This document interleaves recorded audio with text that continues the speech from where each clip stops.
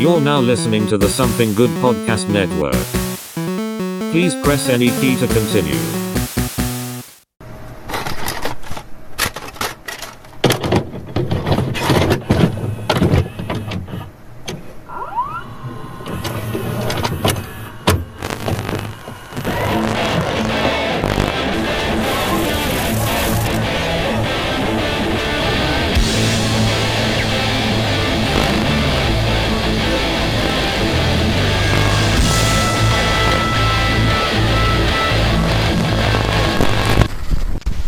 All right, everybody, welcome to this week's edition of the Couch Potatoes. I'm Alex. Morrison. And this week, along with all our different news segments, the boys, well, I guess this time a lot more girls, we're back in town, and we have just finished watching That 90s Show. So we're going to talk about that a little bit later on in the episode. But Chris was telling me about his week with his new work, and through all that, it also reminded me that I've been getting my girl to rewatch Beavis and Butthead with me, because I got her to watch the first movie, and just the other night she was like, "Oh yeah, didn't you say they had a second movie?" I was like, "Yeah, did you actually want to watch it?" She's like, "Yeah."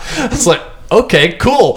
So we played that, and then even this morning we started rewatching the season. So once I rewatch the season, we'll do a review of the new Beavis and Butthead season, because for a minute I got worried. I don't know if it's because I was just error casting my phone to her TV, because I didn't feel like messaging you again to ask what the Hulu password was. It was already signed on my phone. I can just cast it to her TV. Yeah. What the fuck ever.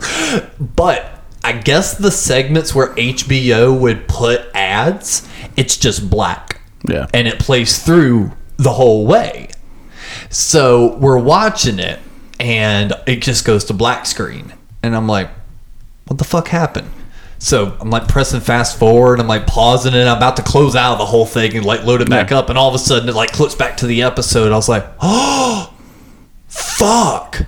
They had to cut out some cutaways, like the music video bits. I'm like, oh no. And it was the first episode. I'm sitting here going, the Cale Dobbs cutaway got removed. And I swore it was because of the whole, he's grooming him. No. But no, it's shortly, I was like so bummed. I was like telling her about the whole skit and everything while I was letting it play out. I was like, I don't know how long the black's going to be here. But it was like this, that, and the other. I'm not surprised they may have pulled it. Maybe he got all pissy and they had to cut it from the show.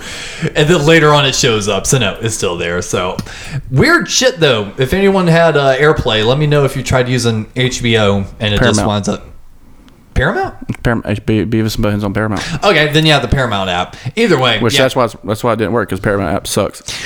It really does, but yeah, that's at least where Beavis and Butthead is. It's fucking terrible.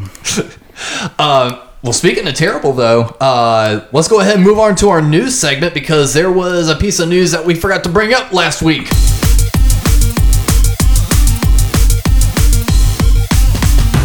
Yeah, HBO is removing signature shows. Yeah, so from their app.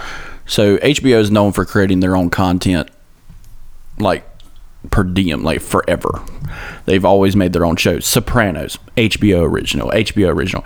When you see those two words, HBO original, you know it's going to be a good show. Yeah. So they made a show called Westworld. Westworld was written by Michael Crichton, the same guy who wrote Jurassic Park, or in every other horror theme park movie, because he hates theme parks. But he made these books that became movies. The movie Westworld had like Yul Brynner. It was in the 70s. It was really good. It was a real big hit. They made one called Beyond Westworld. It was another big hit. But then they finally recently made a show. It had 5 seasons if so. And HBO has decided to pull that content from their streaming service. So in a grand scheme of things, it's a first, because no streaming services has ever pulled their original content. For example, Stranger Things. Stranger Things has been on Netflix forever. What if you get in the news next week that Netflix has decided not to go forward with Stranger Things because they sold the IP? Can you imagine that? Well, why did HBO take it off? Because they used Michael Crichton's IP for it, his intellectual property rights, because they bought them. They bought those rights.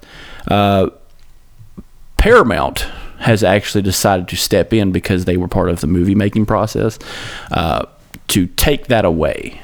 So now it's kind of up in the air on intellectual property rights on HBO originals. Okay. So David Chase, the guy who made Sopranos, at any time could say, I'm going to sell my property rights when I die to, let's say, Disney.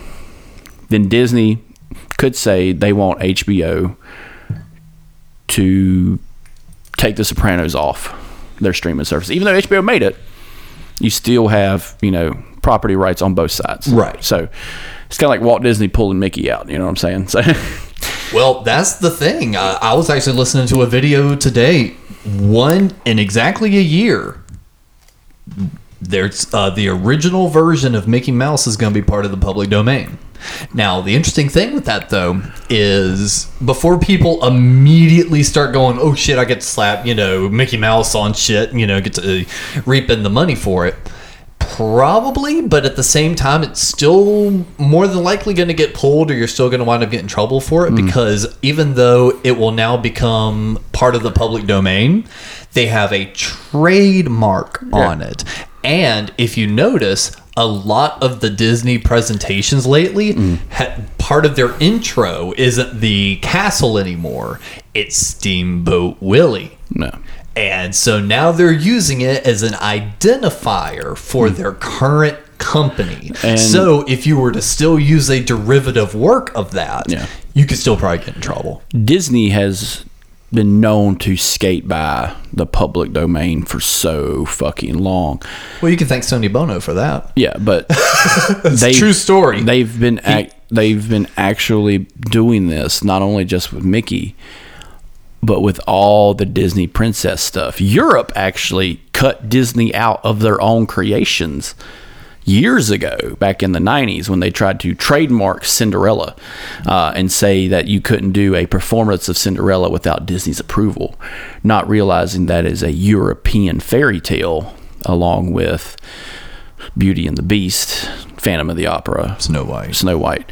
Every fucking Alice in Wonderland. Yeah, well, no, Alice in Wonderland is a fictional book written in the 50s.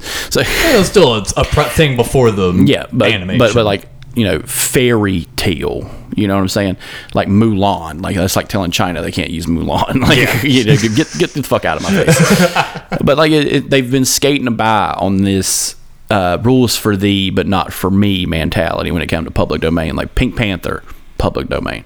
Betty Boop, Felix the Cat. All these creations are in the public domain. But what's so special about this goddamn mouse? Nothing. It's just the identifier of Disney. It'll always be that. But you got to kiss my ass when it comes to like saying like, oh no, it's there in perpetuity. Well, I think in that same video, that guy brought up, I think in 2032 and 2035, something like that Superman and Batman would be part of the public domain. Yeah, and that's perfectly fine. It should be now. But I don't necessarily agree with all that. If they may be part of the public domain, but I kind of like what they're able to do with the trademarking behind it all. So, because think about do you know why public domains exist? Why that meeting exists? Why?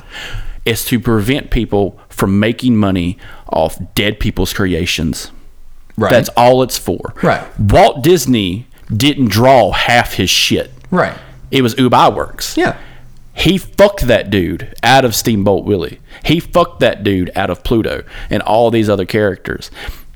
That whole public presentation bullshit is all about the people owning the rights until they die to make sure they get paid for what they make. Right. That's it. That's all it's for. And when you tell someone like Bob Crane, who made Batman, Kane, he's deader than hell. He's dead. There's no reason for a company to say, the family estate. The family estate's different. Public domain is meant for against companies, not estates. Estates will always have the right, but not if it goes into the public domain. Here's where it plays off. They get residuals. See, that's another thing companies do. They get residuals. Beavis and Butthead probably shouldn't be around. Mike Judge will always make money off that. He'll get residuals constantly. and constantly. Now. But Fox, should they say after Mike Judge's death, well, now we should get that? Well, no, it would be passed down to his daughter. That's the family estate. I'm talking about, should a corporation step in on the rights of an estate? No. That's what happened to Bob Kane. Bob Kane had his whole family's estate taken away because they skirted around public domain laws. Walt Disney skirted around public domain laws to get past Uber iWorks after he died. What did Bob Kane do? Bob Kane passed away. Yeah. And the rights went to his estate. Right. He had no heirs. So the company came in and took it. A company took it. The government should have stepped in. I think they sold it. No. Bob Kane had the rights until he died. But Bob Kane also had a partner. Okay, they could have Bill gone. Finger. Yeah, why didn't it go to him? Because he was never part of the official rating credits. And so that's the problem. That's why public domain should exist. So no one should own this one thing after someone dies.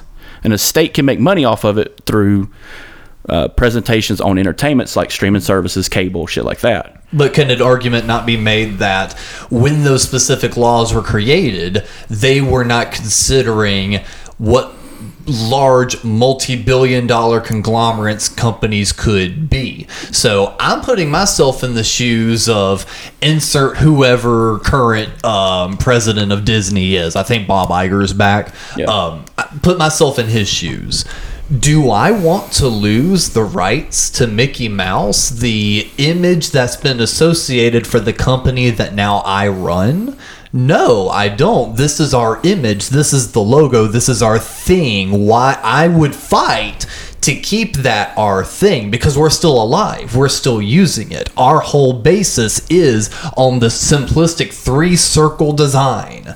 This is ours. It's going to be very hard for me to try to separate it and be like, it's everyone's, when for how long has it been associated with a successful company that's had its ebbs and flows? You know, so that part for me is a little bit hard to kind of fully justify, you know? My argument is Disney, as big as it is, will never stop making Mickey Mouse. Forever. Yeah, I mean, they have the trademark on it. 1,000 years from now, it'll be imprinted on the moon like a fucking tramp stamp. Okay? Disney, the giant D itself, will be there. Yeah. Okay? At no point could a punk band put Mickey Mouse on their cover of their album and not get a cease and desist order from Disney? Yes. If you got rid of those protections. But see, at the same time, if it's such a carefully cultivated system and organization, it's never carefully cultivated. That's the thing about law. Law never. No. I'm talking about the company, like Disney. But the laws themselves. You brought up laws earlier. The laws are never going to keep up with as fast as development. Right. No.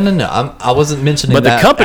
But the companies itself should just like stand back for a second and appreciate how much love they got for their product.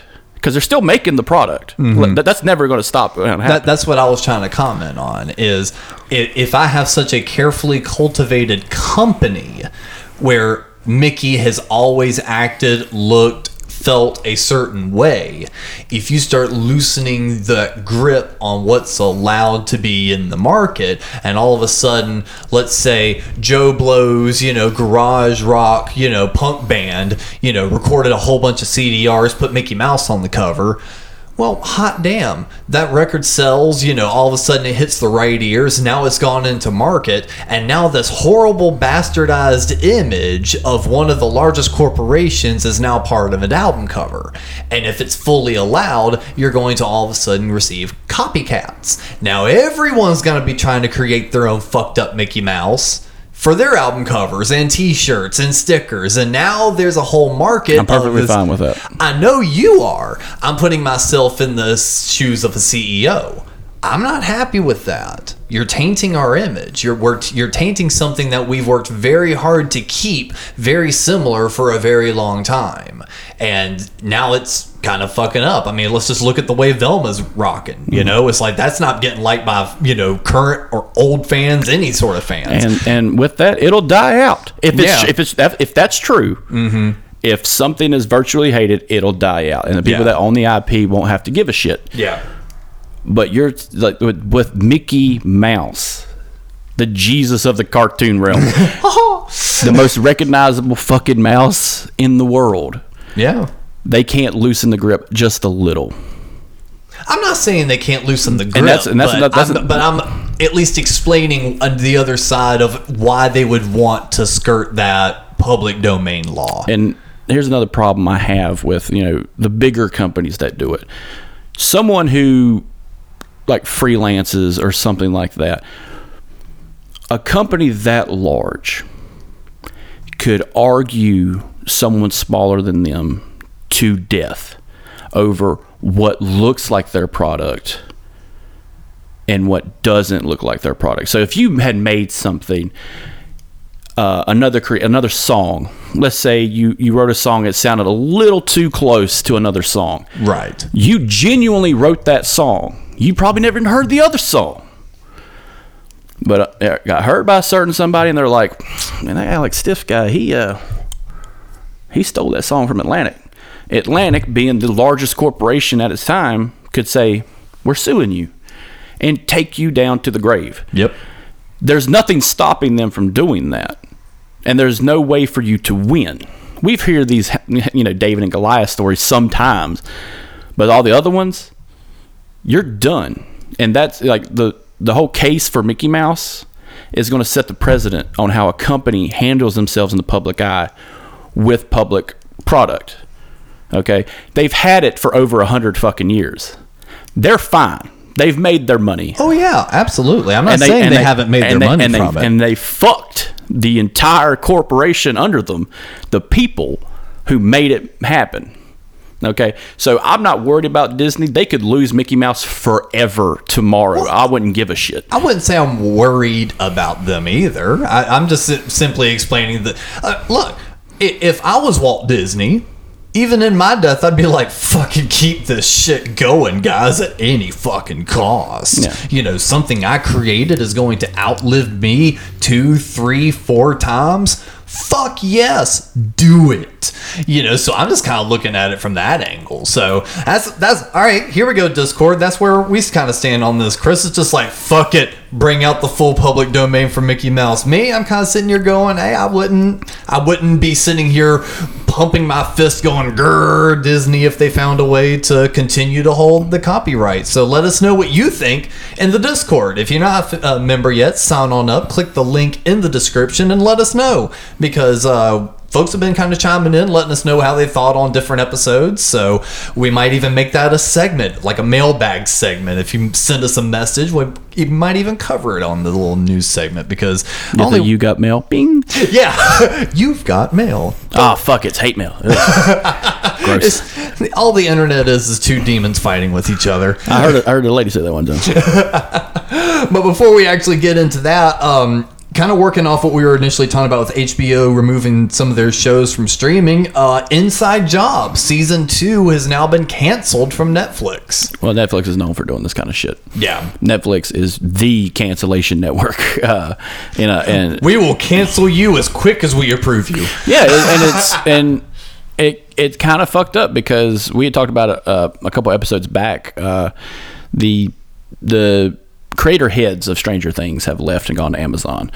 Stranger Things season 5 will be the last of it, but they filled out their contractual obligations when season 3 happened. So they have already signed contracts with Amazon to make another great product. Amazon will make another kick-ass product with those two, or not. Who knows? It's a fucking up in the air, because people just shut the fuck up. And as a little side note, not enough to even cover in the news segment, but The Boys, we're going to be getting a new season of that this year. They started teasing that. Jeffrey Dean Morgan will be part of it. Eric Kripke worked with him quite a bit in his last Supernatural show, so he's going to be pulled. It's like those directors who always pull those same guys. Yeah. It's like they're Johnny Depps and Helen Bonham Carter's are always going to be in a fucking Tim Burton movie. Yeah, but now Duffer Brothers are going to be on Amazon, and fucking Inside Job no more on Netflix. And that's a bummer, because you showed me Inside Job, and that was a fucking funny show. In season 2, their version of season 2. Yeah, because a lot of people were kind of confused when the article came out, being like, they already had season 2, when in reality it was season 1 split into 2 parts when they released it. we remember what seasons used to be, like 40 some fucking episodes. Nowadays in streaming world, it's a 10 episodes. We just watched the first season of that 90s show. But if a second season came out and they had the gall to say, no, that was a part 2, shut the fuck up. Because they wrote a finale. Yeah. There was a finale for Inside Job. Part 1. That's a season. Shut the fuck up. You made a season 2 and reneged on a contract. That's all you did. Those guys are probably going to go off to fucking HBO or I was just about to say that HBO's going to fucking swipe it up and use the name, and they're going to make a season 2 or whatever over there. HBO need to do something fast because Discovery is fucking them to death because HBO is going to shit. Like, I didn't care about all the other products they got when they got bigger. I didn't care about the WB. I like DC and all, but I don't give a fuck. They got rid of DC product when they first got DC. So, like, you used to be able to watch Swamp Thing, which was a live-action horror show. Yep, that was part of that when they were doing... As soon as they released the DC streaming service, remember that, guys? When that came out, that's when they were pushing that hard. Yeah, a friend of mine had it, and that's how I watched Swamp Thing. Yep. And, like, holy shit, that was a wild thing to watch because it was filmed here in North Carolina, for one. I know, that's so crazy. It's set in, like, southern New Orleans. But, like... that was cool, and you're seeing like kind of similar locations and stuff like that.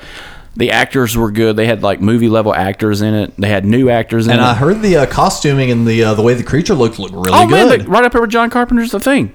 Like they used practical effects along with CGI effects. And a good blend is just awesome. Yeah, and it got panned because it's Swamp Thing. It's not a popular brand. Okay, fine. But it was a try. It's a fucking try. That's all you got to do. Yeah. Hell, that Werewolf by Night. That was a try.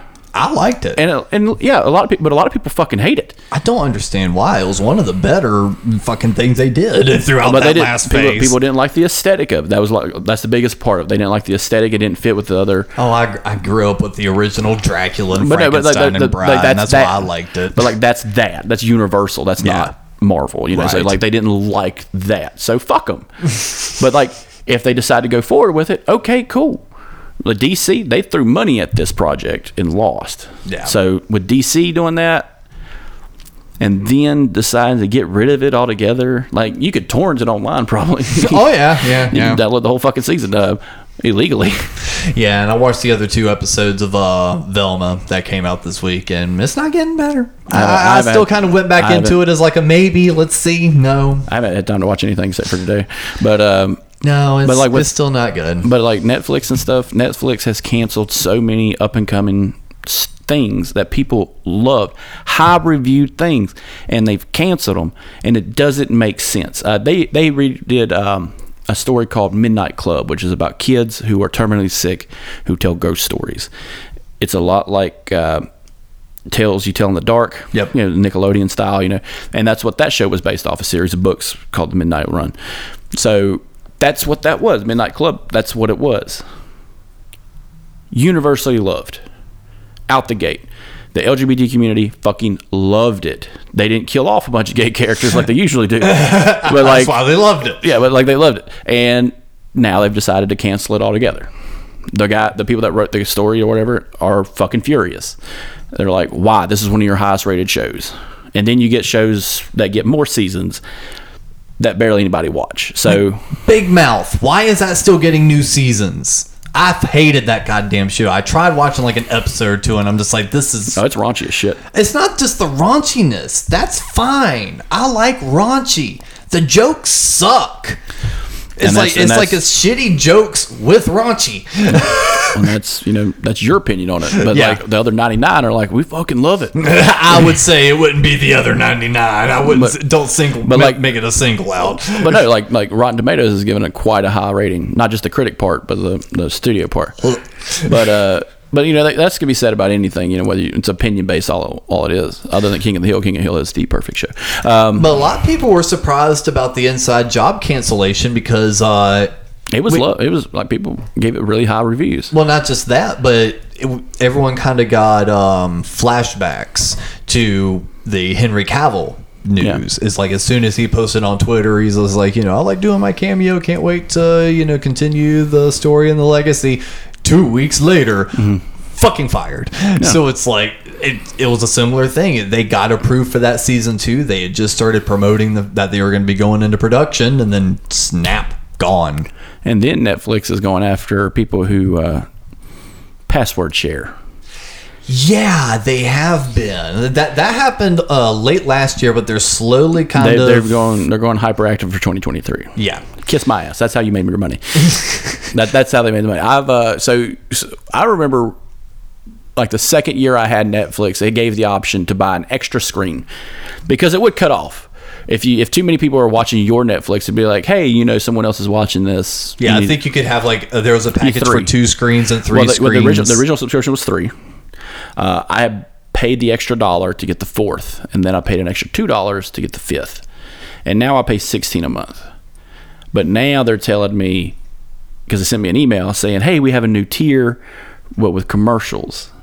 Get the fuck out. Yeah, Netflix is going to be trying to put in commercials, and for the people, because it's already been out in beta testing, and within the beta testing community, they said it is not intuitive. They don't slice in exactly where commercial breaks should be. You'll be in the middle of watching a movie, and they'll be like, but I was telling you, come on to New Hardee's to try the new bacon area. It's immediately cuts out. I will say this. If I'm watching a streaming service and you advertise on a streaming service with, like, let's say The Bear. Let's say I'm watching The Bear and, a streaming commercial comes on and it's your product. I'm going to do everything in my power not to buy that goddamn product. Why? Because it's fucking ridiculous. Ads are every fucking where. If I wanted your product and it was good enough, I would fucking buy it. Well, how would you know about it? I just go online like everybody else. But how would you see it? I would just type in cleaner and the whole list of advertisements are going to pop the fuck up immediately. That's how that works. Oh, so you're not against advertisements, just advertisements during a streaming service? If I'm paying you, I don't need to see a fucking commercial. Yeah. That's a goddamn fact. All right? Tell that to the cable company. So when cable first came out, it didn't have commercials. That was the whole fucking point. And then it started having commercials. This is the cable situation all over again.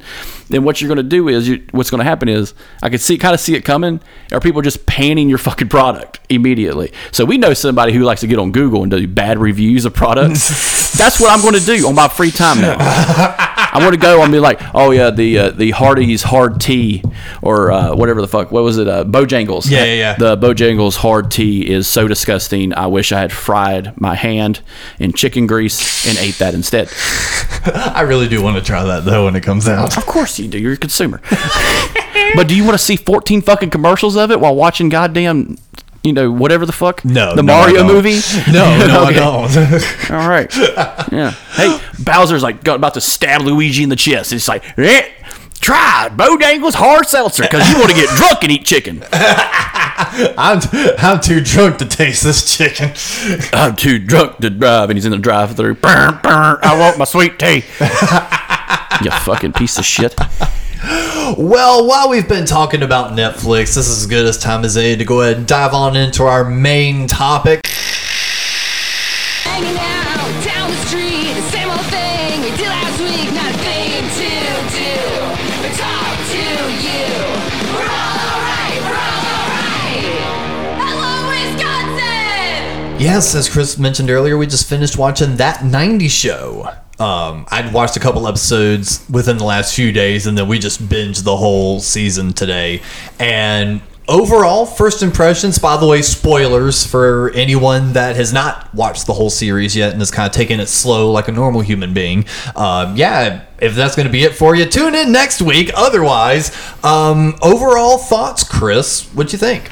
After the first 5 episodes, it looked a lot like a show I would see on probably Disney or Nickelodeon.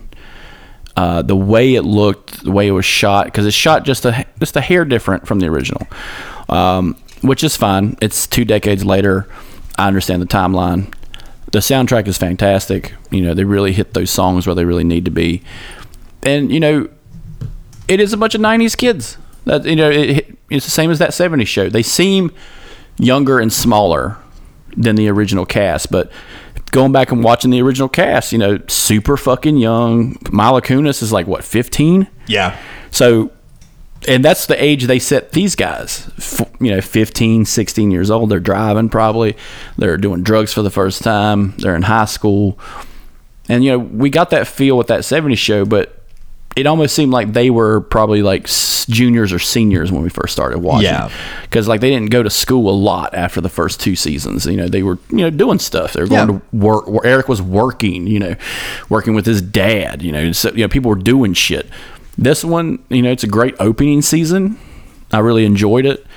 But like I said, it did feel like it was like something I would see on like the Disney Channel. I find it really funny that you mentioned that, because that was my thought watching the trailer. That was the one thing that kind of had me worried going into the series, as I was looking at it, and it's just like, fuck. It looks too bright and shiny. It feels like a Disney Channel show. I'm like, oh no. But I will say, throughout watching it, it had a lot of the same charm, man. Like, it really did. Like, what anchored it in for me, and we'll go into further detail, but my quick little overview is, if Kitty and Red had not been part of this, it would have suffered tremendously. I think that having those two anchored it a little bit more, having them in every episode as being the old elder statesman, of course. And I don't know, I think it just kept the heart of the show. Without that, I feel like it would have flopped. It wouldn't have worked because it is Red and Kitty's house. That's it. That's the staging area of the whole show. Every episode is at their house. They could have still found a way to make a That 90s show without it being at their house. But even then, I wouldn't have watched it. Yeah, but I'm saying that's what anchors it. Yeah, but you had to have that. Terry, what's his name? Terry Tiller is the only guy returning back for this show out of the original 3 producers. I noticed that during the credits. Bonnie Turner and Terry Turner. Terry Turner is the only one returning. The other 2 have kind of stepped away, I guess, from what I read about it yesterday. So I can probably see like what he was trying to do with the show, because he was, the executive producer. Yeah. So you always get like a different taste when whoever's doing the show. Like, in those later seasons of that 70s show, it got a little weirder because you're getting so close to 1980. And with this one, it's set in 1996. And it's very tight. It's a very tight story. Actually, it was July 95, sorry. So, like, it is very tight on the town and just Red and Kitty's house, like that 70s show was. But there were things happening within the first season, like Gerald Ford had just pardoned Nixon, which was a big part of season 1, because we have a whole episode about Red, dealing with, should I, make a point to say something when he's being told not to. 1995 America, there's some crazy shit going on that has happened already, or did it happen? Listen to the Cryptic Conspiracy Call when we talk about it. But shameless plug. But like, it's so tight knit that we don't have to worry about that. We're not going to hear about, is Bill Gates a fascist, or did he really blow up Oklahoma City, or you know what I'm saying? Like David Koresh and all them cultists got murdered by the government. Right. So like, we don't have to hear about that in little town America, Wisconsin. And that was a great thing. That was something that I was kind of worried about. How far are they going to go with it? Is it again? I don't want to say woke, but I want to say like too currenty. Yeah. On their bullshit. What is playing? Oh, you somehow something you said made my Spotify start playing on my iPad. I don't know what the hell that was, but no, I absolutely agree. To me, it still kept a lot of the lighthearted humor. Yeah. It never really got too. None of the characters felt like their path got fucked up. Yeah. You know what I mean? It's like, not just to be that angry fucking nerd, but they didn't Last Jedi anyone. Yeah. The only thing I didn't like opening was Leia, the main character. I'm not a fan of hers. She's too uptight. Like, for someone being the daughter of Eric Foreman and Donna Pinciotti, why does she have this fucking anxiety disorder about these people? At no point did she not meet people when she went to her grandma's house, because she's only been gone for 6 months. Yeah, so we'll dive into that a little bit further. But it doesn't make sense why she would be like that. No, and I do agree. I think what really I differ a little bit. I liked her a lot. I think the reason I liked her was she had a lot of Topher Grace's mannerisms. She got the face down really well. Like, there was a lot of times she would make like a surprise face and it looked like Topher when he was younger. So they got a very good representation of what a kid between Eric and Donna would look like.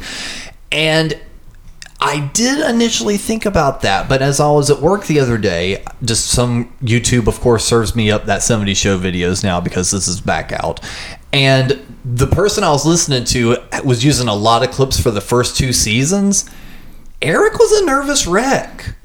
He was very much the same. He was kind of uptight, mama's boy, not very sure. You know, this was just uptight daddy's girl. You know, it's like, you know, she wanted to be free, and she finally got a taste of what that free was because of the environment Eric probably created, feeling that way as a, you know, as a teenager and trying to, you know, comfort and try to create a safe space for that and everything else. Because you saw him throwing out, you know, Star Wars lines at her and everything, kept calling her his little buddy. You know, that household was the polar opposite of what he grew up in. It's not very surprising to me that she would have anxiety about doing things that are outside of a 15-year-old comfort zone. You know, it's like, for a fucking 15-year-old, she did a lot over this summer break. What did I do during my summer vacation? Well, in the first day, fucking climbed a water tower, drank a bunch of beer, and made, you know, 5 new friends. So it's like, I don't know, that part of the characterization really didn't feel off to me. There was a few continuity errors just within the first episode that did cause me pause. So one of the new characters, his name is Jay. And you find out in the middle of the first episode, his name is Jay Kelso. Yes. Fucking, they bred. And I have a theory that one of the other kids is another one of Kelso's, like, bastard sons, but I don't know. I have a feeling they might go that direction. Either way, you find out his name is Jay Kelso, and the way you find out is because Leia is walking through the kitchen with Jay. Red stops him and says, "Who the hell is this?" And he goes, "I'm Jay." Kind of looks at him confused. He goes, "Jay Kelso?" And he's like, no. And then, you know, the dad goes running in, burn, everything else. So at no point in time, when Eric had a kid and Kelso had a kid, they never, like, met. They never hung out. And the implication is that, you know, Kelso and Jackie still live at Point Place. Because a few times you hear Jay say, you know, "Oh, in my family, we don't do this. Dad always told me, you know, never make the first move. That way you lose all power." You know, shit like that. So it's clearly they still live in town. And this isn't the first time that Leia's been to town. Did Eric just say, "Fuck all you guys," and just, like, completely disconnect from everyone? I just assumed that with the whole conversation where you see Mila Kunis and Ashton Kutcher back, they talk about how they got remarried again. Yes. So I'm just imagining probably one of them stayed in Point Pleasant. Maybe Mila Kunis probably stayed. Yeah. And Kelso went off, because Kelso goes off all the time. Yeah. And especially at the tail end of that 70s show. He lives in Chicago at one point. He lives in fucking California at one point. So I think when Jay talks about his parents, he's not talking about them as in they're here. I think he talks about his parents more as, this is what people who are my parents say. Right. Like, my dad shows up every now and then, because when you hear them say, "Oh, we're getting remarried again. This is our second remarriage," I'm thinking they got married, got divorced, got remarried, got divorced, and getting remarried. This is their second remarriage. Yes. This is the third time around. Yeah, third time's a charm. And so I'm just thinking, like, maybe either Jackie or Kelso just leave. Yeah. Because that's probably the best that's going to happen. I don't know. Maybe it is Jackie that left, because, again, Jay a few times said, "Dad always told me this. Dad always told me that." And even when Ashton's character comes in, he's like, "Oh, so you got to meet my boy. You know, he's got his, you know, dad's looks and his mom's brains. Hey, you kids go have fun. When you jump in the lake, you know, landing it just right. It feels like you're doing it with the lake." You know, it felt like Jay is getting a constant feed of this day in and day out. And that's kind of what brings you out of it, is when we first watched that 70s show, it's a group of 5 or 4 actually, or no, it's 4. So in the original, it's Eric, Donna, Hyde, and Kelso. Kelso has Meg. He brings Jackie along. He brings her along. She's always the fifth wheel. And within 3 episodes, Fez was included. And then you have Fez. Hey, this is the new guy. Let's befriend the new guy. And it kind of works out. But we still have the base 4. Those 4 are your prime people. And the problem with this show was it didn't have a prime cast. So when we introduced, she's meeting them for the first time. So are we. And we're meeting her for the first time. So there is no basis of relationship. Like you talk about those 2 guys being possible brothers. I don't see that. I see that as people who've been friends for a very long time. I see that as, oh, hey, this is my buddy, my best friend, and this is his half-sister. And this is my best friend's girlfriend. This is us. Us 4 are the mainstays. And now Ozzy moved to town. Now he's our friend. We're a core group, and now the main character is the outsider coming in instead of 4 main characters meeting 2 outsiders. So it kind of gives you a different vibe, and that's what I caught very early on. Same with, I was going to make the argument the same with the Star Wars characters in the new trilogy. She has anxiousness problems, nerdiness problems of Topher Grace. But she's also quick on the trigger, loses her shit like Hyde. We know she's athletic and strong because we get a kind of a preamble with Red mentioning that about Donna. Yeah, she's like, oh yeah, but your jumper's gotten good, almost like your mama. Yeah. And your others. Because she's also pretty tall. Yeah, but Donna was also athletic. Yeah. But we're getting those same dynamic with different characters. So what they're doing is mix-maxing traits, yeah, and just putting them in the whole character. So like your big dumb guy, like Kelso, is a big dumb guy. But Jake Kelso does dumb shit, but he's not necessarily dumb. He's very sincere, yeah, which is like Fez or Eric. The Asian girl, she is very intelligent. I'm about to say Meg, but like Jackie, but she's not abusive or toxic. Jackie was pretty abusive and toxic. That's what I'm saying. The new girl is not Jackie. The new girl, or not the Asian girl, is not Jackie. She's intelligent, but she's not super fucking toxic. She's not reining in on this one guy. It feels like there's for their I'm saying age, they're mixing and matching. They're mixing and matching enough to keep the characters fresh and new, which gives it a better taste because now we have someone like Red who's dealing with their bullshit. And he's just like, first of all, I dealt with your kind before, the whole shaking finger kind of thing. I'll kick your ass. Well, and it's actually interesting because the first episode is the one that was the most heavy with the cameos and, callbacks and everything. And it was probably the weakest episode for the kids overall. What did you think of all the mainstay cast that had their cameos? Like, what did you think of Eric and Donna and like their relationship with Kitty and Red? Oh, it's perfect. It's what it would be. They live very far away because the whole crux of Eric Foreman, I need to get out of this goddamn town. And that's what he did. He met his dream. Yep. And he's a professor.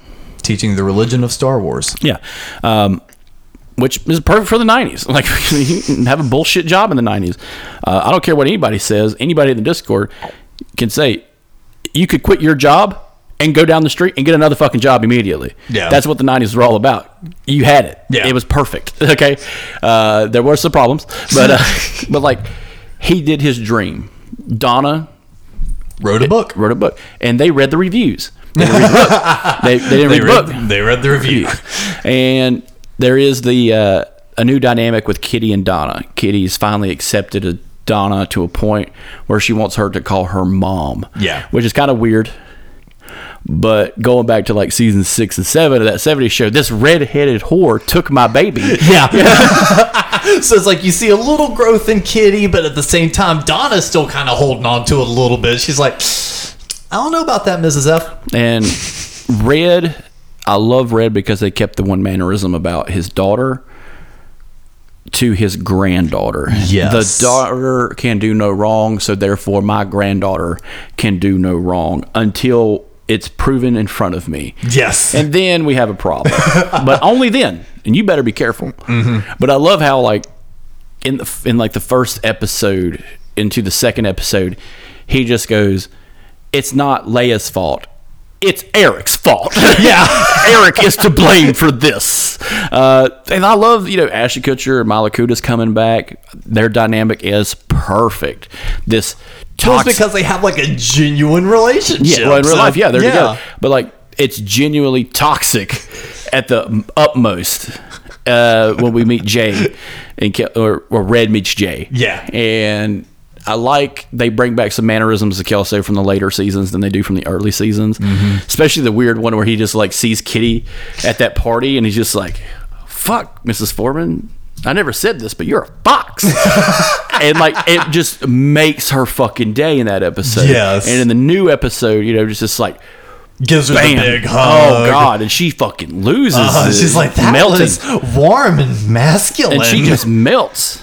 And that's another play on the dynamic. The fucking 90s age dynamic is hilarious to me with the new kids with the older people. I wish they had wrote it a little bit differently on why she was there, other than like 4th of July weekend, coming down to hang out with the grandparents and deciding to stay. They kind of telegraph a whole different thing in the first episode where she goes across, next door to see her friend, the girl that becomes her friend. And it comes off as like, oh, she's gay. That's what I got. That's what they telegraphed in the first episode. You got that? Because she's watching a girl dance behind some bushes who's in her own fucking house. It's gay as shit. Even the girl, that's why she's so confrontational when she opens the window. What the fuck are you doing? She's like, oh, nothing. I'm just watching you dance in your house, and I want it to be you. What the fuck? That only goes one or two ways. Either she's attracted to her or she wants to kill her and beat her. I mean, if your dad was Eric, you'd probably want to murder too. No. But no, one glaring omission from this show, though, is Hyde in every sense of the word. Not a passing mention, not even a, hey, has anyone heard from him? Nothing. I understand Danny Masterson is a piece of shit. I understand that. We can acknowledge that, but we can separate the man from the character for 5 goddamn minutes to say he doesn't have to show up. Yeah, we can say, oh shit, Hyde. Yeah, man, he's been living in fucking Oregon, man, trying to get weed legalized. That, or he's been locked up the last 10 years. Something, just something. And I wouldn't even want to make it a negative. I would have made it a positive. Because it would have been something about the character, not the man. Okay, yeah. It's about celebrating the art from the artist again. This is what I want to see. This is what I want to hear. Like at some point when I saw the girl, the next door neighbor, I thought, is that Hyde's kid? Because at that point we didn't see the mom, and I can only assume because later seasons of that 70s show, Hyde's dad is black. His half sister is black. He just doesn't happen to look like that, and that happens. Could have skipped it, but genes are a weird thing. Yeah, and yeah, that could be his bastard daughter. We don't know. And see, I feel like they created it to where it's open-ended enough to where if Danny is able to clear his name, because I don't think like by the time they were filming it, any charges had been officially, named. I think they set it up to where if he got his name cleared and like somehow he got cleaned up in the public eye, all of those mentions that the other kid is her half brother, and seeing how much that their mom was kind of trailer trashy, it would not put it past me that he wound up banging her for a while, dipped town, and didn't realize he had a daughter. Like it wasn't malicious. A Forrest Gump situation. Exactly. He just bounced and didn't realize. And that could possibly open up something for a season 2 or 3 if they continue this, to bring the character back for him to have some sort of moment and be like, look, I know how it is to have a dad fucking up and leave. And all of a sudden, boom, now it's hitting us because we saw him go through that journey. And all of a sudden, he's inadvertently done it to his own kid. And like that's just that's just the fan theory kind of situation. It is, but I think that would actually make for, because 70s show was never afraid to pull punches, with emotional stuff. That would be a big emotional arc. And I will say one of the things that felt very underwhelming to me is, again, we're not going to run this down episode by episode. We're just free forming. Midway through, Leia finds out she actually likes Jay Kelso. And when Donna finds out, she doesn't freak out as much as I wanted her to. I wanted her to genuinely be like, you're not dating a Kelso. No. I know about him and his brother. I know this family. You're not dating a Kelso. I wanted her to freak out a little bit more, but she was more just like, I mean, I did bang his brother. It's just like, really? Yeah, well, it's more of like understanding with age. They're a lot older now. Their kid is, she's probably a little bit more understanding than Eric would be, because Eric would be super protective anyway. But Donna, who lived in Point Pleasant as a woman. Point Place. Yeah. But being attracted to that person next door, as she was, and understanding that, yeah, the small town's going to run into a problem. That's why I kind of don't really care if that girl is Hyde's daughter, and it's just a character. I'm fine with that. Oh, I am too, but it's like if we're doing Force Awakens bullshit, where it's just like, everybody's the kid of something. Finn is, the kid of Lando, and is it because he's the only black man in space? Shh, quiet. Silent racism in Star Wars, we allow. He's an abandoned father. He abandoned his 2 children. Yeah, well, he did wind up doing that. We find out in the last movie anyway. But no, we're in the Star Wars episode. Even though it was very Star Wars centric. I don't know, though. Overall, I do agree with what you mentioned about the Disney show, Nickelodeon live action show vibe. It definitely had that. But as something as I mentioned, it felt like they filmed these episodes in order. Like, it didn't feel like they jumped around a lot, because as the season went on, it felt like all of the characters felt more comfortable in their roles. All of the kids in the first episode it felt like a Mad TV skit.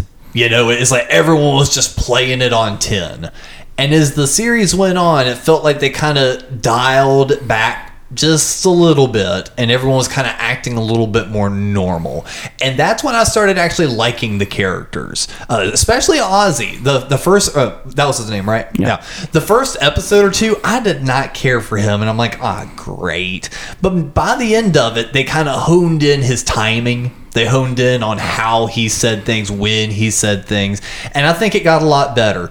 And because of that, I would actually be really interested in a season 2 if the kids had acted like they did during episode 1 the entire time. I would have not enjoyed this. Well, your pilot was probably, I don't know if it's filmed in order. I don't think it was. I think the pilot was filmed so far ahead of the rest of it. It was filmed very tight, probably on a schedule, just to get past production and get to like a small group of viewers to be like, hey, tell us what you think about this. What changes can we make? Hey, maybe one of those guys sitting, let's hear what Paul has to say. He's a stone cold motherfucker. I want to see what he's like. He seems very apathetic to everybody's plot. Let's get more dynamic between Leia and her new best friend. Let's do it a little bit differently. And I think they filmed the pilot and probably waited like 6 months and then finished the rest of it. That's why Which would make sense. That's why I think it feels more tight in the last 9 episodes as opposed to the first. I don't like 10-episode seasons. It's a fucking sitcom. You could have made 20 of these goddamn things. That's true. It's not that hard. Okay, if cable can do it, streaming can do it. You know what I'm saying? Well, it kind of felt like they were doing, aside from the first 2 episodes, it felt like each episode was each week. Because at one point when she gets caught at the rave, she gets grounded for a week. And then by the following episode, you see them all hanging out again. So it feels like, and they're like, oh, I'm so glad to see you guys again from my sad hole, shit like that. So it feels like with each episode, they went a week, which if about maybe 8 to 9 weeks, that would be about a summer break, roughly. So, but I don't know. That shit, that shit always bothers me with the newer stuff. Right. I know what you mean. Like, time isn't relative in fucking television and movies. So, like, we don't really know how many days has passed. That's why we get some shows with 40 fucking Christmas episodes. And it's like, you would be 100. You would literally be 100 years old by now. But, all of them together, they're perfect. Yeah. Each one has just enough history about them that kind of grounds them in reality. My favorite thing, though, about the show is the references. The references were on point. So you had made a comment during a part where Ozzy is trying to explain to the big guy how he looks in a situation when it comes to jealousy. I'm like, he's like, you're going to be the guy on Ricky Lake. You're going to be that, oh, you don't know me guy, and we've talked about reality television. Yeah. And you were talking about Ozzy, which is a pull from Jerry. But that didn't start till the late 90s because in the beginning, Jerry Springer wasn't that kind of show. Yeah, right. But Sally Jesse Raphael was. And that's why he's wearing those red rim glasses. And I'm just like, oh no, he's the Ricky Lake daytime trash TV guy, because I remember watching that when I was little, right, and seeing these people just be terrible to each other. You don't know me. You don't know me. They don't want to know you. None of them know you. None of them know you. And they're still going to boo you dumb motherfucker. And like, just a handful of comments here and there. We get the age of the internet, and they get their little e-machine or whatever the fuck, and it's got the shitty dial up, and we hear the noise that I wish I had never heard to begin with in my life, because that's the universal. If I had it as a ringtone, I'd have it as a ringtone. That's an alarm clock. No. Oh man, make that your fucking alarm clock. You'll just spring out of fucking bed. No, I'll probably sleep through it thinking I was dreaming in the 90s. I'm thinking about trying to hit the Windows 98 not working. Tap, tap, tap, tap, tap. It don't work. It don't work. Who's using the fucking phone? Which one? Mom! But yeah, it's like, so those subtle references, Clerks, and even the subtleties made to the house. So they have the corded phone still, but now they have the cordless phone available, which had range. Yeah, especially when you extended out that antenna, and then the whole like slamming the antenna down because you're pissed because. Everybody knows that's what phones are for. When they created the wireless telephone that they have now, you can't like just go, I'm done with that motherfucker. No, because then you just crack $2,000 on the table. Yeah, but back in the day, it was bam, slam it on the ringer or slam it on the table. Or I mean, even during cell phones, when you had the flip phones, snapping it closed, so satisfying. Now you can't. Now you can get an app for that. There's actually an app where you can like slam a phone on somebody. But it was good enough changes from a house built probably in the 60s, late 50s to now. They still had the recess fucking island living room. Oh yeah. Where you step down, which they need to bring back. Yeah, they need to bring that back. Just hanging out, and you just walk up and it's like, hey man, step down, hang out. It was nice. The coolest thing was the basement. The basement looked almost untouched. It looked like Kitty had kept it that way perfectly. And you had mentioned they had moved the old furniture from the 70s down into the basement. And you really see that with the chair. Yeah. Red's chair was Red's chair. One of the best moments is Hyde and Fez walking through the living room past Red, and him just like, where the fuck are you two going?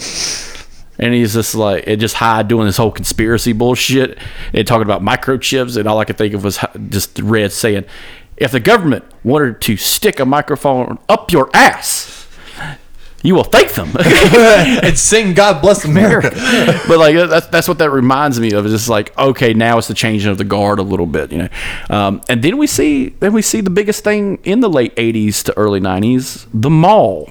Yes. Which didn't exist no, at all. No. All you had was burnt out factories where they could hang out in water towers. No, and I thought that was a cool change, but that will bring me to maybe one of my other negatives, since I've said a bunch of positives. When you watch that 70s show, you immediately know it's the 70s.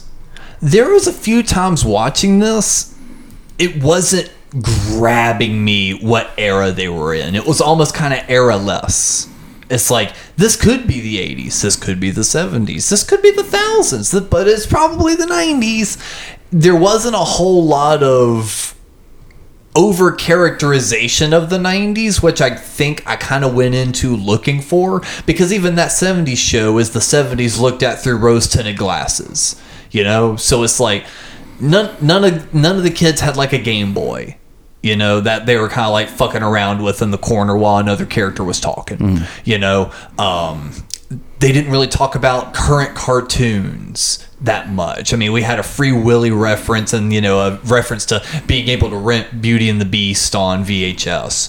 That was kind of the end of the pop culture cartoony, you know, references. And, you know, I know at least a couple of those kids in there would have been interested in playing video games and shit. This is back when video games were being revived, you know. It's like, you know, it just did not feel like the rose-tinted 90s feel that I would have thought they went with. I don't think they didn't show enough because it's not long enough. Okay? You're trying to tell a story about these characters, you know, with interpersonal relationships between themselves. You're not going to have a lot of time to spread that out when you're trying to get more 90s references in, like more references in. So like, even when you talk about video games, the only time I remember video games being an issue in that 70s show when it was between Kelso and Red. Yeah. With the Atari 2600. Well, also video games weren't, you know, they weren't that big in the 70s either. That was pretty niche. Yeah, but you got 95. But you got to remember, that's not her house.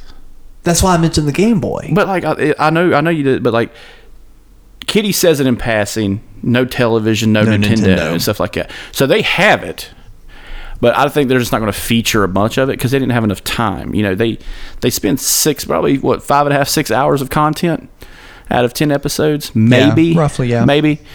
Because the pilot seemed a little bit longer.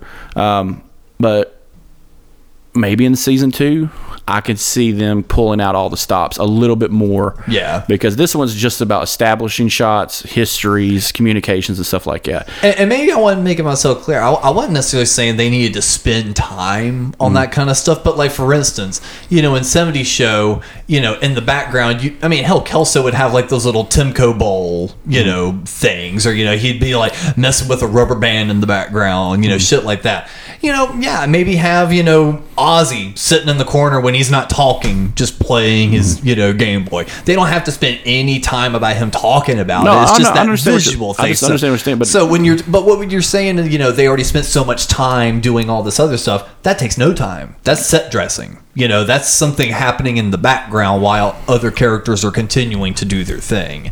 And those are the moments when it just didn't feel as 90s to me. And that's why it kind of felt decade-less.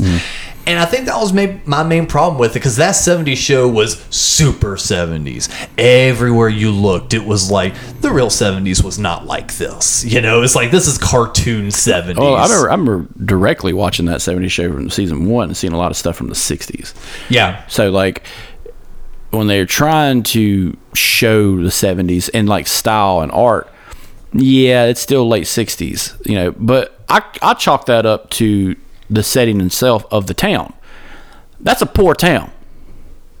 Point Place, Wisconsin is a small, poor town on the Great Lakes. Not everybody's going to have every 90s shit, you know, or every 70s shit. When we meet Red, he's a hardworking guy. Later on, he loses his motherfucking job. In the 90s, Point Place, same fucking thing could happen. You know, it's a tiny town.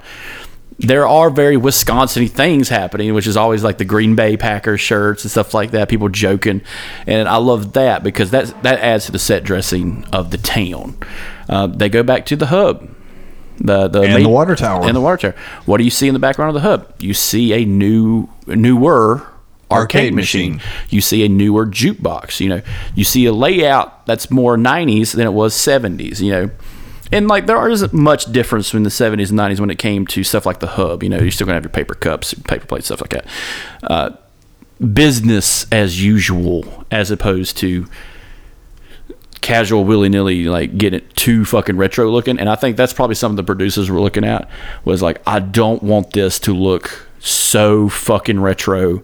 It brings you out of it. Right. Like, the 80s show did that too hard. way too hard. And I think they did it with moderation, just enough. And we talked about it during the show. Hey, they still have the same fridge. They still have the same washing machine and dryer. Which makes sense. Because it's going to run forever and a day. My grandma had a fucking washing machine that was older than my fucking mom. And they still had the old Vista Cruiser, which in an episode you find out that Leia receives. Which, correct me if I'm wrong, was that what Donna and Leia were driving away in at the last episode? No, they're driving a Toyota. So Red gives her the car, and it's just like, but you can only drive it when you're here. Yeah. Well, no, that was the whole point of him going to the DMV to get it re-registered, because the tag went out in 1980. Yeah. So it's been either sitting there or he's been using it as a pickup vehicle to buy his weird shit. Because we find out later that Red's a hoarder. He's a hoarder, and he's also taken up gardening. Yep. But he's also very frugal. To quote him in the new 90s show, I bought that from Sears in 1964, full price. And it was a jacket Jay had found. And it was a cool jacket. I thought they were going to say something fucked up like, oh, it's probably Kelso's jacket that he left in the car. Yeah. And it probably had more weed in it. Like, you know what I'm saying? And that's something else. They smoked dilapidated weed. They smoked weed from 1979. Yeah, I was going to say. At latest. And to give it as much leeway as possible, yes, 1979 weed. More likely 78 weed when Eric moved out, but... No, those kids were wheeling and dealing in that basement after he left. True. That was another thing. They still brought that back. The casualness of where Kitty and Red let children in and out of their house. Well, it's sparked by Eric, which I thought was great because he and Red had kind of been doing their playful back and forth the whole time. Eric, threatened to put his foot up Leia's ass, and that caused the whole thing. That was the high point. That was How about so I put my great. foot up your ass? And but through all of that, just to finally get one final jab in, he turns around and he goes, and Leia, while you're here, I want you to invite your friends to hang out in Grandpa's basement as much as they want. And he's like, no. And Kitty turns around right on time. Well, it's going to be the safest place for them to be. And he's like, she is totally right, Dad. He's like, well played, thanks. And because when we see him again, they're in basically the Pinciotti's basement. Yeah, which we never got to see. We never really saw. Yeah, we really saw the house. We actually get a weird angle of the house in this one. I don't know if you noticed how different the Pinciotti's house. It looks like it got bigger. Yeah, the Pinciotti's house. Well, it was always the bigger one because Bob always kind of had that little that leg up on Red, so he had a little bit of the nicer house. Like you remember the kitchen setting where Donna and Eric are trying to we got to tell Bob we had sex. Yeah, it felt pretty small. Yeah, it felt very small because it was a kitchen table, a stove, and like the bar. They had the really big living room. Yeah, but like when we see the kitchen again, now there's an island and a kitchen table, and it's just like it's definitely been a lot more renovated than the Foreman's house. And I will say we introduced the landlord later on of that house. I don't know if you know anything about that guy who plays him. That guy has so many Golden Globes and People's Choice Awards because he's created some of your most favorite shows on television. Yeah. He's actually a producer in 4 shows. He shows up as a character actor in a lot of stuff, but he's been involved with everything under the sun from like Roseanne, Friends, the newer shows like 2.5 Men, stuff like that. He has been involved with all those kind of shows, and he's been in sitcoms since the early 90s. And he was the dean in Community too. So like he is very flamboyant. But when he's in the show, I'm just like, did he help make this goddamn show? And I looked at it, he did. Yeah. He helped make the show. And it's really cool seeing him in it because he's such a fucking hilarious actor. And he was the reason he and Fez had a relationship or a background is he was the old jewelry shop owner. And they were going through a big back and forth near the end of the seasons. I think he was going to propose to Jackie. Yeah. And like that was the diamond store clerk that was just giving him a bunch of shit the entire time about like, oh, you wanted that one? Oh, okay. And he's like, what's wrong with that one? Just like the constant back and forth. And now he's a real estate owner. And speaking of Fez, great pull. Oh, the way they did him, that's what you would see Fez as. Still a fucking weirdo. Yeah. Another thing is when he's talking to Kitty, he's telling a story about him and Meg or Jackie. I can't tell if you're doing that on purpose or not. Shut up, Meg. But he's telling a story about how he was with Jackie, and I got the feeling that was probably during the 80s. And he talked about why they broke up, and Kitty was vested in the story, and he tells her he called her on the phone with Michael, and that kind of did it in. Dukakis? Dukakis. Dukakis? Yeah. And that was another pull, like 90s pull. You know, at that time, he was running for president. You know, and it's just like Jackie was that high up in like the social status, just like her dad was. Her dad was To where Kitty thinks that's what he's talking about. Yeah. But no, she was calling Michael Kelso, and it was perfect because now we have a little bit more backstory about our old core group of people. Yeah. And like we said before, I would have loved just 2 lines of passing from Red. Oh no, Hyde, you know, and I wanted it to be positive. Like if they were going to do it, make it positive. It's just hard to say to a rapist. Talk about the character of Hyde. I know, but it's still hard to kind of give it a like a solid send off to someone like that. I know separating the actor from the art. I totally get that, but at the same time, I think they just did the right thing of just not even mentioning it. But that way, neither side has anything to say. Yeah, but like the same thing can be said about Jay from Jay and Silent Bob. Like, do I really want to see a fucking heroin addict get another chance? No. But but Kevin Smith, he did because they gave him a fucking chance. I'm not saying giving Hyde a chance, but I'm saying just let the character go in a positive light. That way you separate it from reality, because that's the whole point we're watching the fucking show. Yeah, but I still don't want to go and said that we're comparing someone that messed up their own life with drugs compared to someone that messed up other people's lives with his actions. I still wouldn't say the Jay comparison is very apples to apples on that one.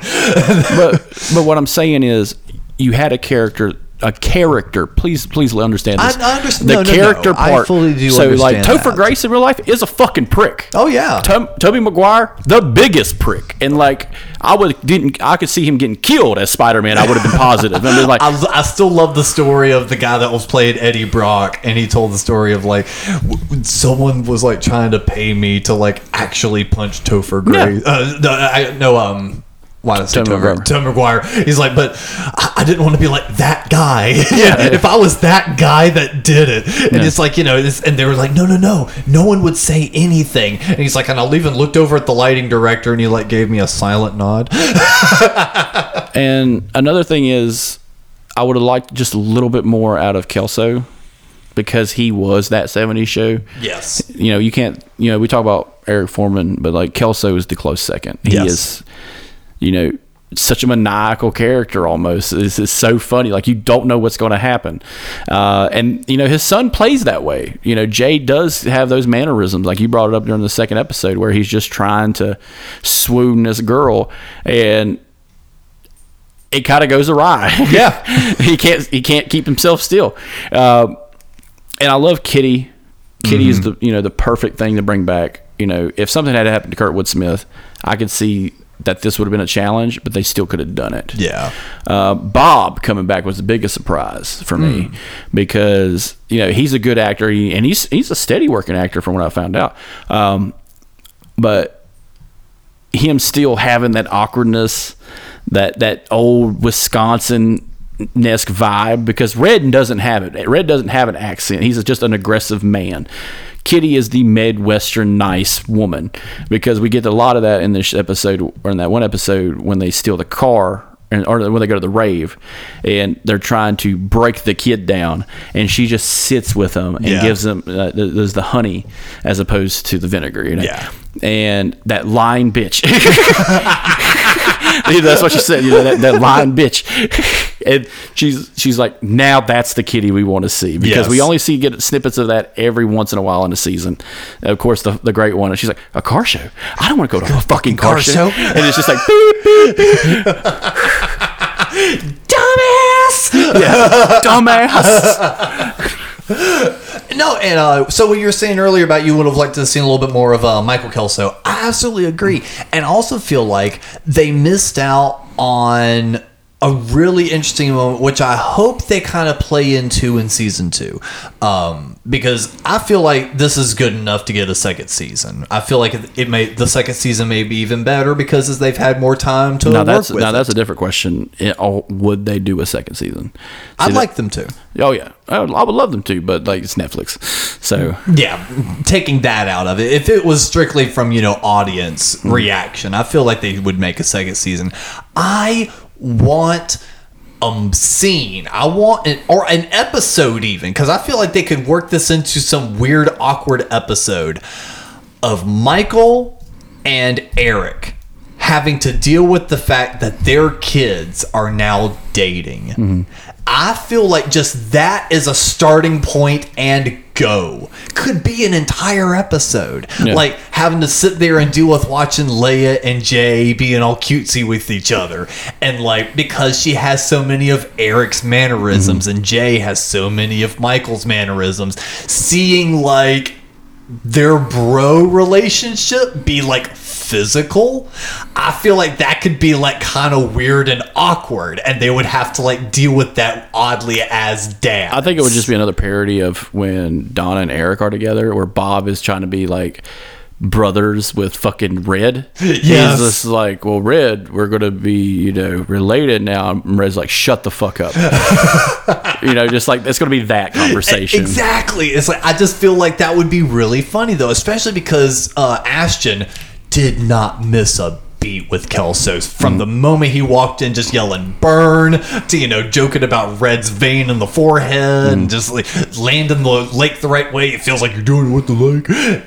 The mannerisms, the way he delivered the lines, not a beat was missed. And that, I feel like we almost kind of had one of the Star Wars moments on that. Between all of that, we did not get a reunion between Eric and Michael. And it was like, that sucks. They were there the whole time. And literally, the day after Donna and Eric leave is when Michael shows up. That supposedly lives in town anyway. And so it's just like, that's again, but that just falls back to what I was talking about earlier in the episode. It's just like, how is it that like all of these people, like seriously, as soon as that 70s show ended, did everyone just immediately quit talking to each other? Because it just does feel weird that Eric and both Michael had kids, and not once did they like hang out as like dads, and then like having Leia meeting Jay. That's the only bit of the show that kind of took me out of it. So I was just like, it really feels like that would have happened. I think they're just limited on history content. That's the problem with doing a whole show that's 2 decades apart. Yeah, is like you got to feel a decade's worth of material of backstory within flashback sentences, and even then you're still trying to keep it relative and funny with 90s retrospective propaganda. Here we go. Fix it like we do with the Star Wars stuff. Fix it with one line of dialogue. When she meets Jay for the first time in the basement, he's like, I'm Jay. She goes, Jay, wait, aren't you my dad's like friend's kid? I feel like we hung out as kids. Boom, like one little thing, like, and then she could have been like, you've grown, then boom, it's right back into it. So they could have done that with one, like Jay, you're Jay? Oh my god, I hadn't seen you since like yada yada yada. I don't think they're going to get a second season, not because it wasn't good, but because of the way Netflix is going. I could see this being a Fox property issue where Fox would say, yeah, we'll pay for it, which is basically Disney, but I could see that going to Hulu next if they were going to do it, but I don't see it being renewed for a second. Sadly, I don't see it being renewed for a second season. I think there's going to be a lot of kickback on some certain things they did. Like what? The gay thing. Really? Us, it's not a big fucking issue, but older people who watch that 70s show are going to see that and just get up their own ass about it. They did it very well. I will say that. Watching I thought that was really good, though. The whole Kitty thing was perfect. That's what Kitty would have done. That's how we always known the mom to be. Yeah, because Ozzy's sitting on the couch with her and he goes, I'm gay and I even have a boyfriend that lives in Canada. And she goes, oh, honey, I had a friend that dated a guy in Canada, drove away with her car, yada, yada, yada. And her father's ashes in the back. Yeah. And he's like, you're not... Wait. No, just stay away from Canadians. Yeah. She's like, no. Oh, honey, I don't care that you're... Oh, come here. And just gave him this big hug. And I'm not a gay basher. I'm a bigot against Canadians. Yeah. Canadians are fucking weird. You just go date another guy. But I would have loved it with Red. Yeah. Because Red's one advice would probably be like, women will ruin your life. That would be his statement. They will ruin your fucking life. And Red strikes me as one of those, as like when he found out about being like someone being gay for like the first time, you know, he probably had like that moment of like, what? And then like 2 minutes later being like, why wasn't I gay? That would have been a lot not easier. like that, but like, you know, like, damn, they can make that work. because that does happen. He ends up having gay neighbors. Yeah. And it's the two guys from the Brady Bunch. Yes. And he's just like, you mean y'all just hang out all day and drink beer and watch the game? Shoot. And that's the life. Yeah. It's like, cheers to you. But you know, I think it's going to get a pushback a little bit, and like on just the smallest level of a part of an audience that probably wouldn't have watched the show anyway. Yeah. But I don't think it's going to get renewed. I hope it does. I really do. If Netflix does it, it's going to fucking astonish me.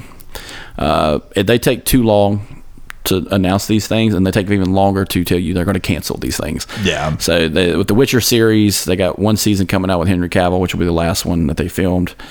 After that, I don't think it's going to work out. Same with all these other shows. Wednesday show, they announced season 2. I think that'll be the last season of that. Inside Job, fucking home run. Y'all fucked that up. So sadly, that's like on a real level, that's how I feel about it. It didn't astonish me enough to be like, yeah, let's do another season. But I hope so, because I want to feel out for these characters. You know, to see what happens. But now, realistically, I don't see it happen.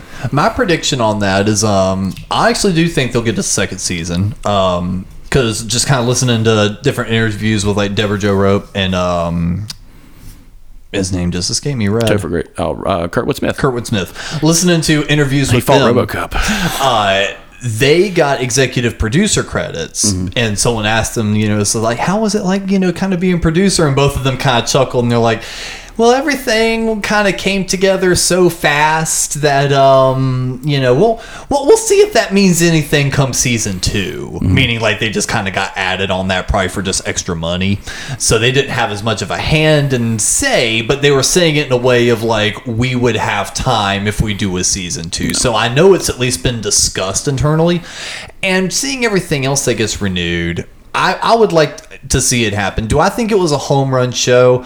No. But at the same time, I dare anyone to go back and watch season 1 of that 70s show and go, this is a perfect season. They really didn't find their footing until like the 3rd or 4th season. Then it was like everything was firing on all cylinders. And those are the episodes that everyone remembers is from that 2nd, 3rd, and 4th season. So I feel like this was, with all its weaknesses, strong enough to at least keep me interested for a season 2. Now, if season 2 rolls around and it feels just like more of the same, I might not be as invested for season 3 because there's only so much they can do with it. But I feel like this was a perfect kind of tribute to what 70s show was.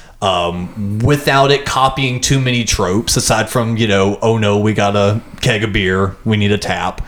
But it plays out completely differently. You know, not that unreasonable to believe that teenagers 15, 20 years apart happen upon another keg. And you had mentioned continuity errors. I only had one, which was the flat beer keg.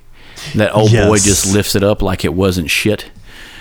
And this ain't a pony keg, folks. This is a full-on keg of beer. It's flatter than hell, but it's still a keg of beer. And a homeboy's just picking it up, waltzing around with it like we it's hear nothing. that motherfucker slam on the stairs. Yeah. Doom, doom, doom, and kicks the door open. And he just picks that shit up and is holding it casually. Now, he is strong as shit. Yeah. I'll give him that. He is strong as shit. So the whole workout episode to Pantera. Like, yeah, that's 90s as fuck right there, boy.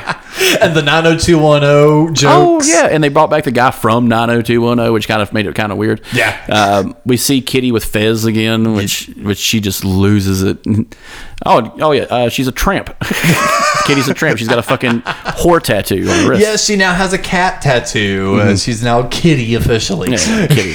And she's fucking dangerous. She's a dangerous person because she almost kills Jay.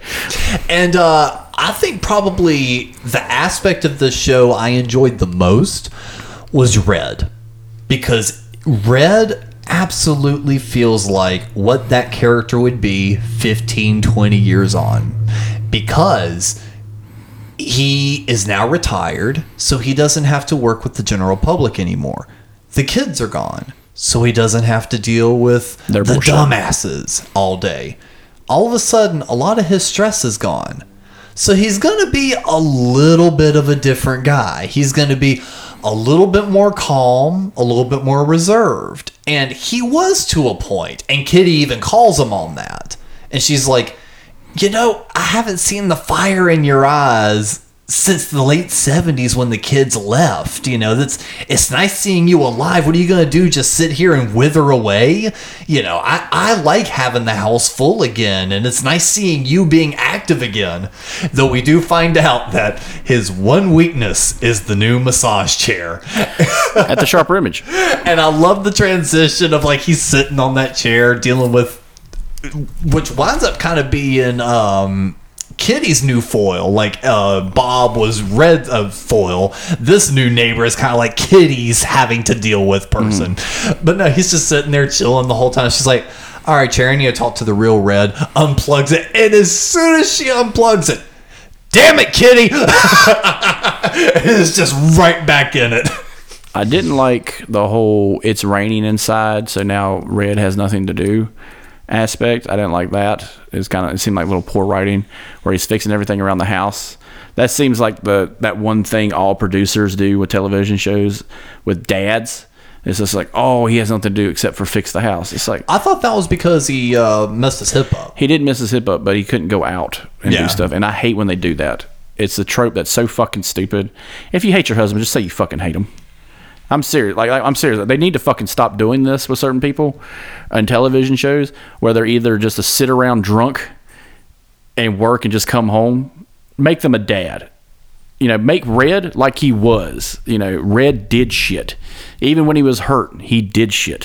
Which he did. He went to the neighbor's house and fixed shit up. Yeah, but I'm talking about not that. Not some stupid trope you do for a TV dad. Right. Which is played too much. This is something I really have a big problem with television shows. And we'll do it on another episode. But that is ooh, that would be a good main topic. But bad tropes. But yeah, stupid tropes dads do.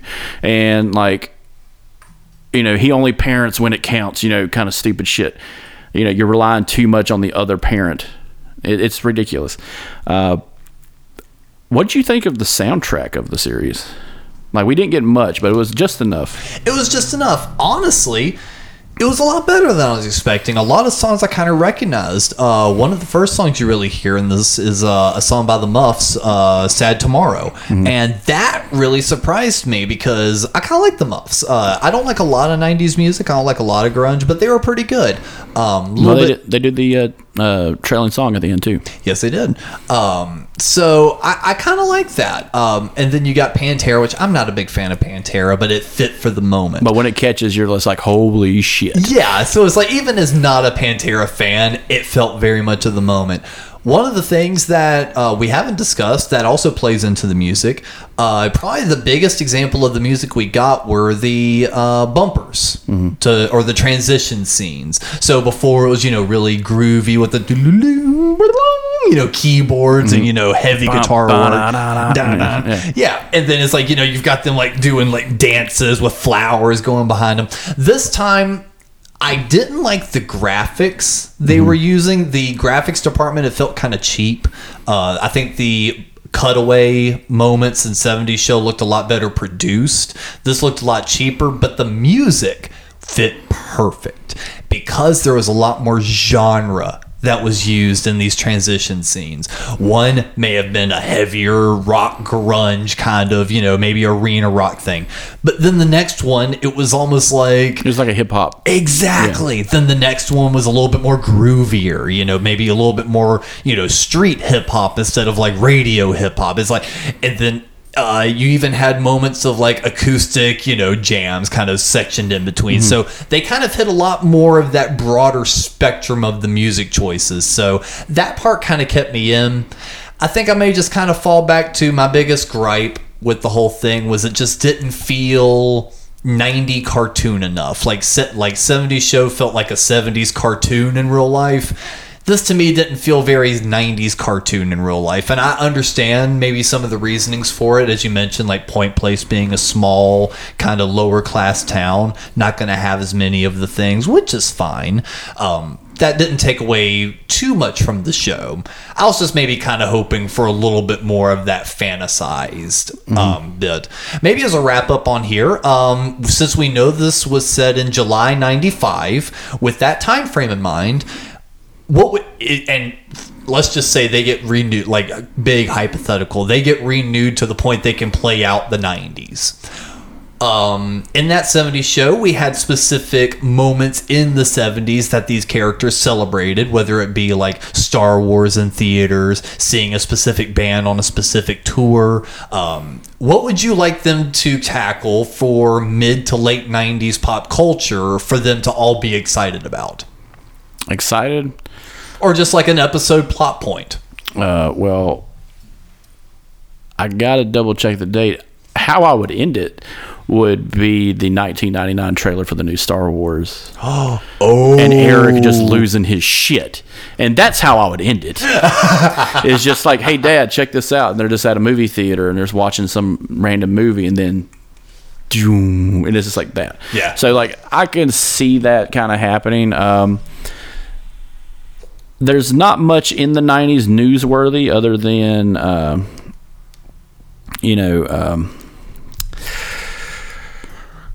like the president, the OJ trial, shit like that. So like newsworthy enough, Well, I meant from a pop culture standpoint. I know, but that's part of the pop culture is what was happening. So like maybe like I think Kurt Cobain died in 1994, so I think that would have been a big plot point. So, but I'm not sure that one.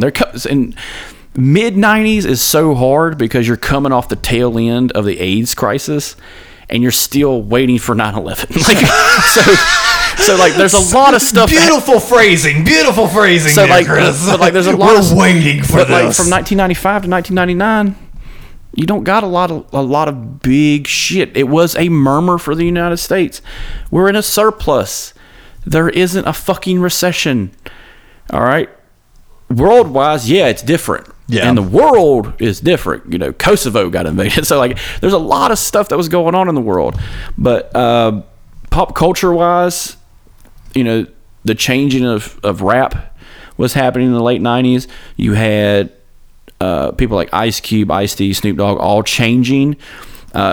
You had the violence that came with that. You had country music, which was changing from the old guard into people like Shania Twain, Garth Brooks, Reba McEntire. You have all that. Music itself changed. The dying of rock and roll kind of happened in the late 90s.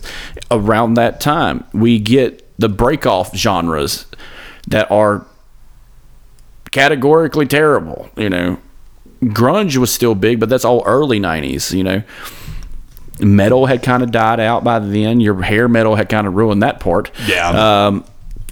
But yeah, it is a lull. The worst thing they could cover was probably Columbine that happened in 1999. All right, let me help you out some because I thought of a few. If you say the 64, I'm going to lose it. No. Well, it's any game console. It could be a Sega system. One of the kids is just dying to get the fucking system, and then shit goes down at the mall between everyone because it's like I don't want to go by myself. Someone come with me. But that's another thing I didn't say was I think they're too old. I think they would be too old to give a shit. Really? Because 15? they're all up in their own asses about sex and drugs. Like, that's all they want to do. They just want to hang out, get high, and fuck. They don't even want to go to school. They don't want to go to school. What kid wants to go to school? But the Asian one, a matter of fact.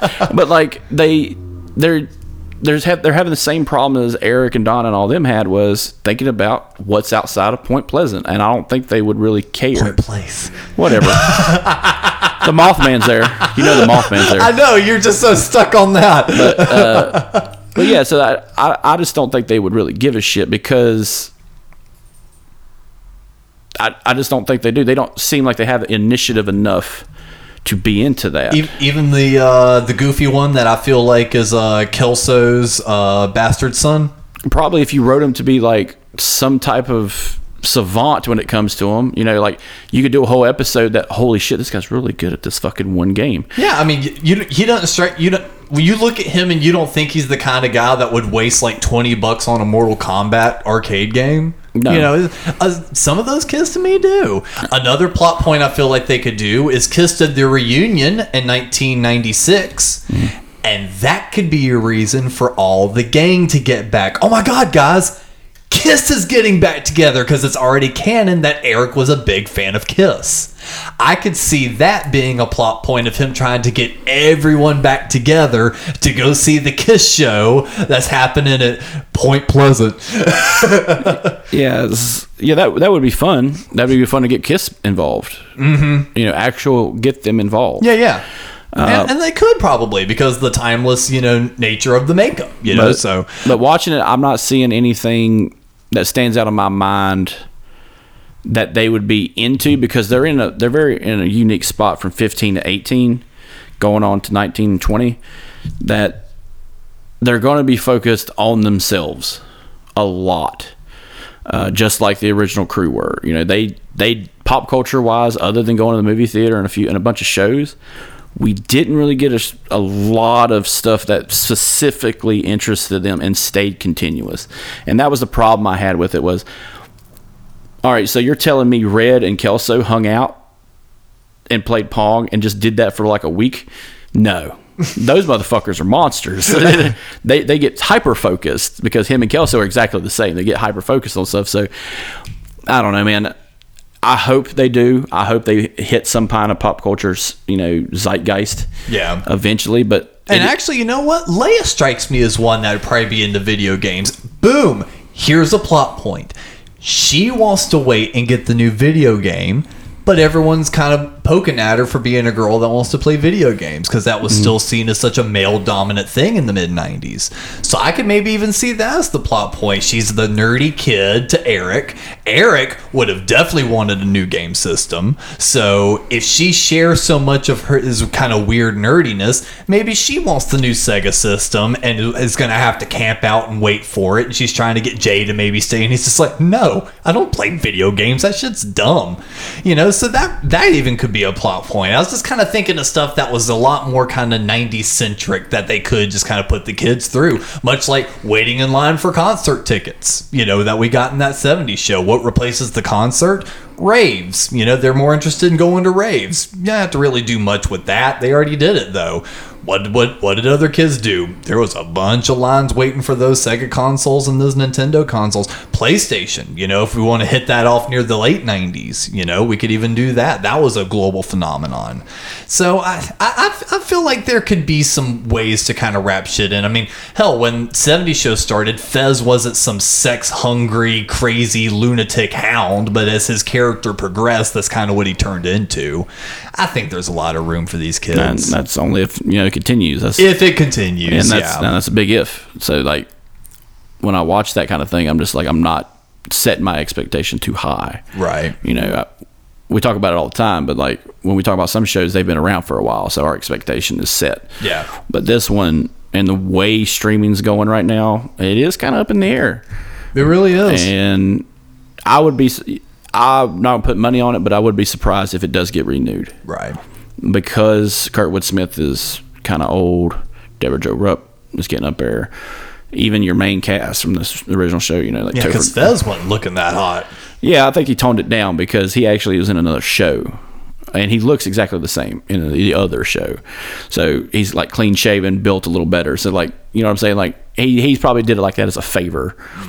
And he's probably doing it on off time too. So like you got to think about some of these guys are still doing shows. Donna, Lauren Prepon, she made her money on Netflix. Oh yeah, with Orange is the New Black. Topher Grace did fantastic in a lot of movies after that 70s show, but even in some other properties, he did a lot of voice work. Kurtwood Smith is always fucking working. So Kitty just got some MCU money. Yeah, Kitty's doing that. She'll be back for the other Disney property for Marvel. I forget what it's called, but she'll be back for that, playing her same self. So they're all doing well. Like, I want these actors to work because they're good at what they do. Right. Ashton Kutcher is more on the public front. Yeah, because even most recently, he had this Netflix thing with The Ranch. Mm-hmm. And so like it was cool having those.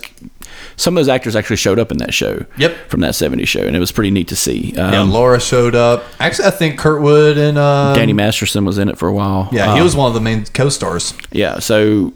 And Mila Kunis is all he has, Family Guy. So, yeah. Forever. I bet you all she has to fucking do is just sit down in her living room with one of these microphones, record all the fucking lines, and just send it to Seth and just be like, here you go, just send me the checks. Well, it's funny what she talks about going out in public, and the worst thing every time she hears something, it's always shut up, Meg. Or damn it, Jackie. Damn it, Jackie. I can't predict the weather. It must suck to be her because her two biggest roles have two male characters that shit on her and have a catchphrase for shitting on her. Shut up, Meg, and damn it, Jackie. The only thing I would hope for if they were to continue on was to see Red interact with each of them individually like he did with the original kids. Now, he actually did some, because for the first couple episodes, you were kind of bouncing in and out. You kind of were sitting watching maybe like the fourth on. And the second episode actually did wrap around him spending some quality time with the kid that Leia kind of falls for near the end that I feel like could be Kelso's bastard son. Mm-hmm. When everyone had their smoke break or their first circle in the basement, they send Leia upstairs to go get Raisin Bran. She takes forever to come back down, so they wander back upstairs and they go all the way upstairs into Kitty and Red's room. They open up the closet and see all of Red's flannel. And now, just Red is a utilitarian guy. He just wears whatever the fuck he wants to. So he just has a lot of flannel. Well, flannel's hot in the 90s, so all the kids are like, oh my god, he's got the mother load of the flannel. And one of them holds it up, the kid that later he connects with. He's just like, I like this. And his girlfriend's like, yeah, that looks really good on you, babe. I think I'd like that. And he's just like, oh, I can't steal it. And just like puts it back. Later on, he asks Red, he goes, hey, Red, could I have one of your flannels? He goes, why do you want one of my flannels? Well, my girl, this, that, and the other. He goes, yeah, I did that for my girl once, she said something looked good on me, and, I wore it, and what happened? Don't worry about it. Get out of my house. Like that. But then at the end of the episode, he was like, hey, Mr. Foreman, I found this, in my car. I think I have a secret admirer, and I think it's you. He's like, it's a shirt. Don't make it weird. He's like, can I call you Uncle Red? He's like, please don't. He's like, thank you, Uncle Red. And it's like, you just see him kind of look up and smile at him and just go back to wiping the counter, whatever the fuck he was doing. And so he had that a couple times with a few. I'm not talking about something like that. I'm more like a 1-to-1 episode. One of those episodes was Red with Jackie. Jackie's dad had left, and he ends up having a talk with Jackie. He ends up having a talk with Hyde, Donna and Eric together. He ends up having these conversations that are very meaningful, and that's what I would hope for in the coming seasons if they are to be. So, I hope so too, man. Because that's kind of the point of a sitcom is the very special episodes. Yes, you know what I'm saying. Maybe don't do heroin, kids. Just don't. Maybe don't get yacked out on the crack. I'm just saying it's Point Place. It's a shitty town. It's got crack. Hello, Wisconsin. Yeah, the beat gets a lot faster, and it's just a POV of somebody hanging out down the street. Same old thing we did last week. But it's someone just running through the house, ransacking it, and start stealing shit, ripping the TV up, and fucking running out with it. But no, overall, out of 5, I'd give it a solid 3.5. I feel like it was a little better than middle of the road. Even though I felt like the plot with the kids was very weak in the first episode, episode 1 felt like a great reunion episode. It was great seeing Eric and Donna having a relationship you kind of expected, her just walking in with all of the luggage, and she's just like, don't worry, honey, I've got it. And he just looks at her, he goes, thanks. Doesn't expect anything less. He's still oblivious to help the woman out, because that's how Red was. He was just like, yeah, woman's got it. he still kind of carried that shit on. It was good seeing, as you mentioned, Michael and Jackie on their, third time in marriage, and how Kitty still throws shade Jackie's way. She never cared for Jackie or Donna. Ever. She liked the boys. She never cared for Jackie or Donna. So seeing everyone back in those roles was really nice. And as the episodes went on, it was good. So yeah, solid 3.5 out of 5. I give it a 5 out of 7. So, You just want to fuck the whole math system up. no, just 5 out of 7. Let's just keep it that way. But yeah, so It's a 50s out of the 70s. You know what I'm saying? it's a 50 out of the 70s. That's a good one. But no, folks in the Discord, let us know what you thought of 70s Show. Let us know what you thought of this episode. And if you got any sort of recommendations for us, definitely hit us up in that Discord. Link is in the episode description. Folks have been a lot more chatty with us. It's actually been really fun. So for this episode of the Couch Potatoes, I've been Alex and Chris. Do you have any sort of final thoughts for us? I do, because we didn't discuss it during the beginning. Pink Floyd, congratulations on their 50th anniversary of Dark Side of the Moon. Yes, absolutely. And apparently, all those old motherfuckers who had that album forgot that light hitting a prism is a rainbow. So their new cover was the number 50 embossed on a triangle, and the 50 has a rainbow inside the zero. Yes. And apparently it is pro-homosexual and woke and disgusting. These woke motherfuckers.